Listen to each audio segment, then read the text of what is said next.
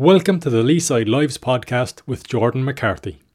My guest on episode number 11 is Johnny Allen, an Irish jockey plying his trade in Australia. In May, Johnny won 2 Group 1 races in the land down under, taking his career tally to 10 top-level wins. A former jump jockey in Ireland, the man hailing from the Kilworth-Arraglen region has emerged as one of the best riders in Oz since moving there in 2012. Having switched from national hunt racing to flat racing, Johnny has partnered over 600 winners to success in Australia. He rode in the famous Melbourne Cup race for the first time in 2019. Australia is one of the few jurisdictions where racing has continued during the current pandemic. Racing behind closed doors is somewhat different to a regular season, but Johnny has continued his excellent run of form. I catch up with the Corkonian the day after his latest big race success. Right, first of all, Johnny, welcome along. This is the Leeside Lives podcast and thanks for your time this morning. What has the race day experience been like throughout this situation and how has it changed to pre-COVID, Johnny? Yeah, how are you going? Look, obviously, we've obviously been lucky enough to being able to race on. And yeah, look, it's definitely a little different. No, there's no crowd there, probably lacks that atmosphere, but I suppose once you're out there in the action, it's pretty. It's the same. Once you're in the race, it doesn't feel much of a difference. But I suppose just things like coming back to scale or after riding a winner, it lacks that atmosphere, that crowd. But look, as I said, we've probably been one of the lucky ones. We've been able to continue, and luckily enough, even though it's been behind closed doors, everyone's still able to make a living and continue with their daily work.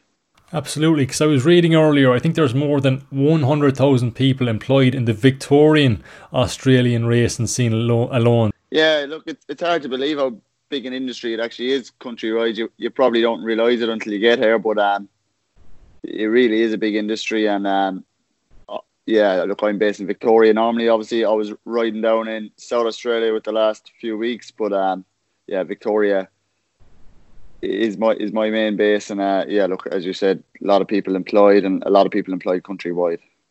Given the size and scale of Australia, you've been moving around to various states to compete at the race meetings. Have you had to self-isolate in between those, so Johnny, yourself?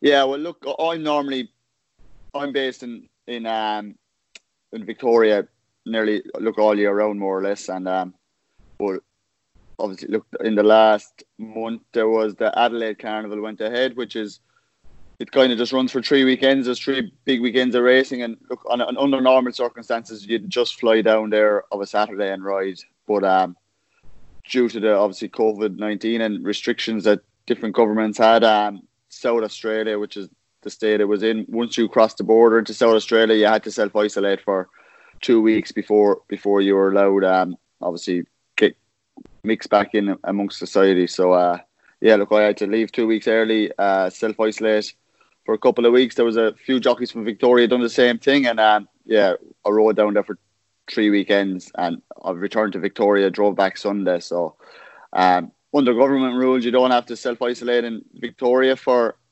2 weeks, but Racing Victoria, who are the racing board, they're making all jockeys that return from South Australia to isolate for 2 weeks. So I've 2 weeks off now before I can get back into it again. You were among the winners again over the last couple of weekends. 2 big Grade 1 victories this month, Johnny. So I think it takes your total now to 10, which is incredible. So over 600 winners, 10 of them at the highest level. The Australian venture has gone well, to say the least.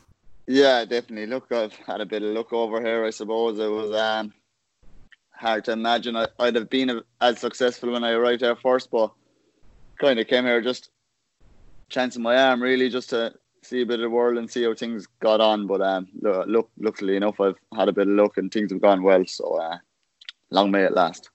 The latest winners include the Goodwood Grade 1 race on trekking, and the weekend before you won the South Australian Derby, another Grade 1 on Russian Camelot. How did the move to Australia first come about? Because you were initially competing over jumps in Ireland, so it must have been a fairly challenging transition.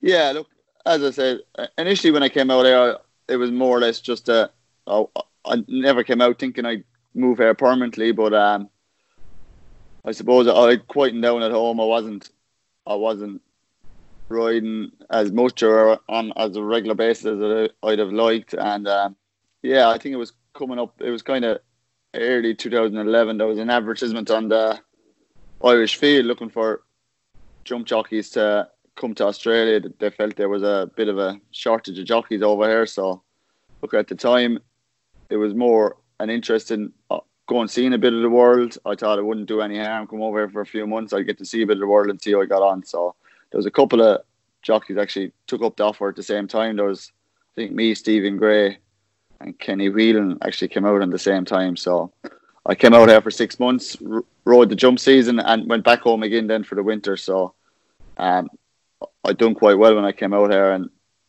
obviously, look, I thought about it when I went back home again, and I decided to come back out again in 2012, and pretty much been here permanently since then. So I suppose, look, I got lucky. I got involved with the probably right trainers, right people, and things just kicked off for me.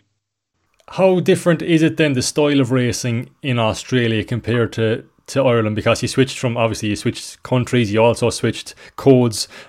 Like jump racing here is on a very small scale. It's probably similar to what they have in America. Yeah, they race we probably have 70, 80 jump races a season. So, and it's a small community, small group of jockeys. There's not many. You're riding against the same fellas every day. But I suppose I just made the switch to I was never very heavy, so I made the switch to the flat just to gain more opportunities. Look, I made an effort to get my weight down. And yeah, obviously riding on the flat is a little different. I had done very little riding on the flat back home, but I don't think there's any huge major difference. Sometimes the tracks can be a bit different.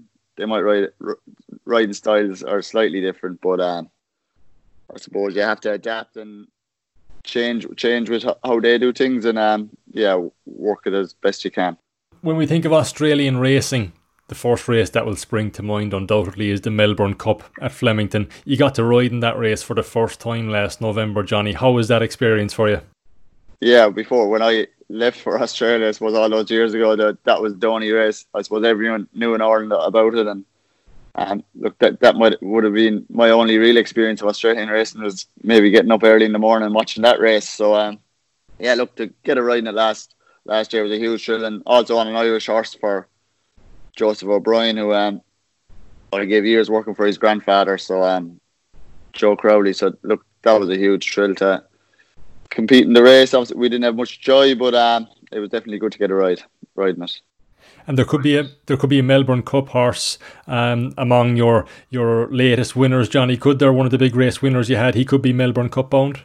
Yeah, look, that Russian Camelot, he was installed favourite for the Melbourne Cup at the moment. But look, I'm not sure if I'll even keep I normally haven't ridden him before. That was the first time I sat in him, and it was only due to the COVID-19 probably that I was able to get on him due to circumstances, because look, his regular jockey was Damien Oliver, and he probably wasn't able to commit to self-isolating for 2 weeks and going down there. So that's how I obviously got the riding him. But whether I'll be riding him in a few months' time or not, I'm not sure, but I'll definitely be trying to get back on him again. Going back to where you started out, you hail from the Kilworth-Arraglen border, Johnny. You started off with ponies, then moved on to horses. Local trainer Sean O'Brien, he would have had a big part to play, I suppose, in your decision to pursuing a career in the racing industry, wouldn't he? Yeah, definitely. As you said, we didn't have a real racing background.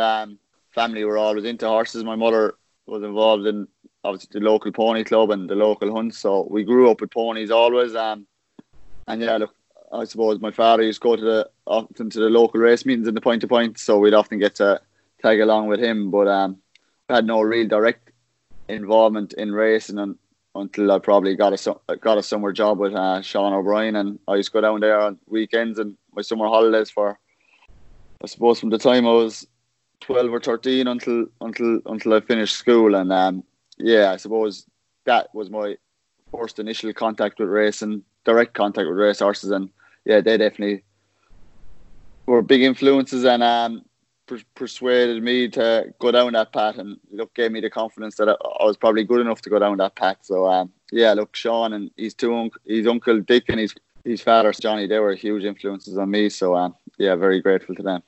And it's an area that's really steeped in horse racing, isn't it? That part of the world. Yeah, just steeped in ponies, I suppose. Like when you were growing up, everyone's pastime. Like when we went to school, where we went to school, all our friends had ponies, and was hunting, and point to pointing is probably it's a real stronghold down that way. So yeah, as I said, even though we never had any direct involvement in racing, we were always going to the local point to points and local race meetings. So yeah, as you said, it's really in depth in the history down there, and everyone has some sort of involvement or some knowledge of racing around that area. What are some of the high points from your time racing in Ireland, Johnny? I know you've had a lot of success in Oz over the past couple of seasons, but you did have some good days while in Ireland as a jump jockey as well, didn't you? Yeah, I suppose I did. Yeah, definitely. Look, I won the Pierce hurdle as a 7 pound. It was the Pierce at the Labrick hurdle as a 7 pound claimer in Leopardstown. That was for Charles Burns. That was very exciting. I won a couple of graded races on a horse called Strong Project for Sean O'Brien. Obviously, that gave me great satisfaction just with the connections. And yeah, look, I had some good success for Joe Crowley when I worked with him for a number of years as well. So definitely had some good days. And yeah. What's the lifestyle like in Australia? Do you miss Cork, or are you very much well settled in now, loving life in Australia, even outside the racetrack? Yeah, look, I'm settling over here. I definitely still miss home, but that's always the way. Try to get home as often as I can. Obviously, with everything going on at the moment, it's going to be probably a while before I get back there again. But yeah, look, lifestyle, I suppose, it's pretty hectic, pretty busy when you're just racing 7 days a week here. Like, I'd probably go racing maybe 5 or 6, and yeah, just get up, ride track work, go racing, come home. Look, the lifestyle is good, especially I suppose when the weather gets a bit better. But we're just coming into the winter now, so it's not the winter's over here down to, especially Victoria, can be a bit harsh for a couple of months. So yeah, look, lifestyle is good, but as I said, keep myself pretty busy. And I'm sure there's no shortage of fellow Irish men and women around the place as well. Yeah, definitely. No fear of me losing my accent anyhow. Look, I have some good friends from Ireland around me. Obviously, there's a few lads riding here still over jumps, the likes of Shane Jackson, Tommy Ryan. Look, plenty of Irish around anyhow. And as I said, there's no fear of me losing my accent. What do you rank as the highlight so far, Johnny, from your time in Australia? Oh, look, I've had some great days, but I suppose probably Spring Carnival 2019, I was able to win the Victorian Derby. You know, on one of the biggest day of the years. You know, there was 100,000 people there. It's one of the most prestigious races. So I think that was definitely one of my biggest days. Away from racing, do you have hobbies? Like, do you play golf? Do you go for a run or a cycle during your downtime? Yeah, not a big golfer now, but yeah, I do. I obviously, with my weight, I have to keep on top of it pretty much. So when I'm not going racing, I do run, do a bit of cycling, and yeah, look, big fan of really all sports. I watch any sport on TV. So yeah, kind of look. Obviously, when you're involved in the racing game, you're kind of, that takes up most of your life. But yeah, look, I enjoy getting out for a run or getting out for a cycle or something like that. I always like to ask the guests, I suppose particularly this time when many of them are on lockdown mode, and as you said, Racing Victoria have recommended that jockeys self-isolate when they're moving between various race meetings. Are there books, series, podcasts you're enjoying at the moment that you'd recommend? I just finished a book there a while back, actually, called The Secret Race. It was a book on Tyler Hamilton, the cyclist. He was actually a teammate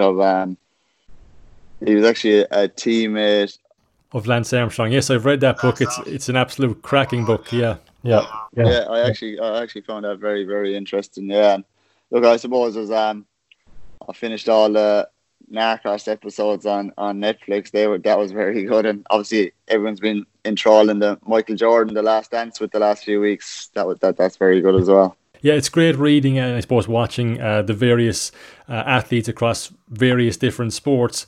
What would you say it is that motivates you most, Johnny?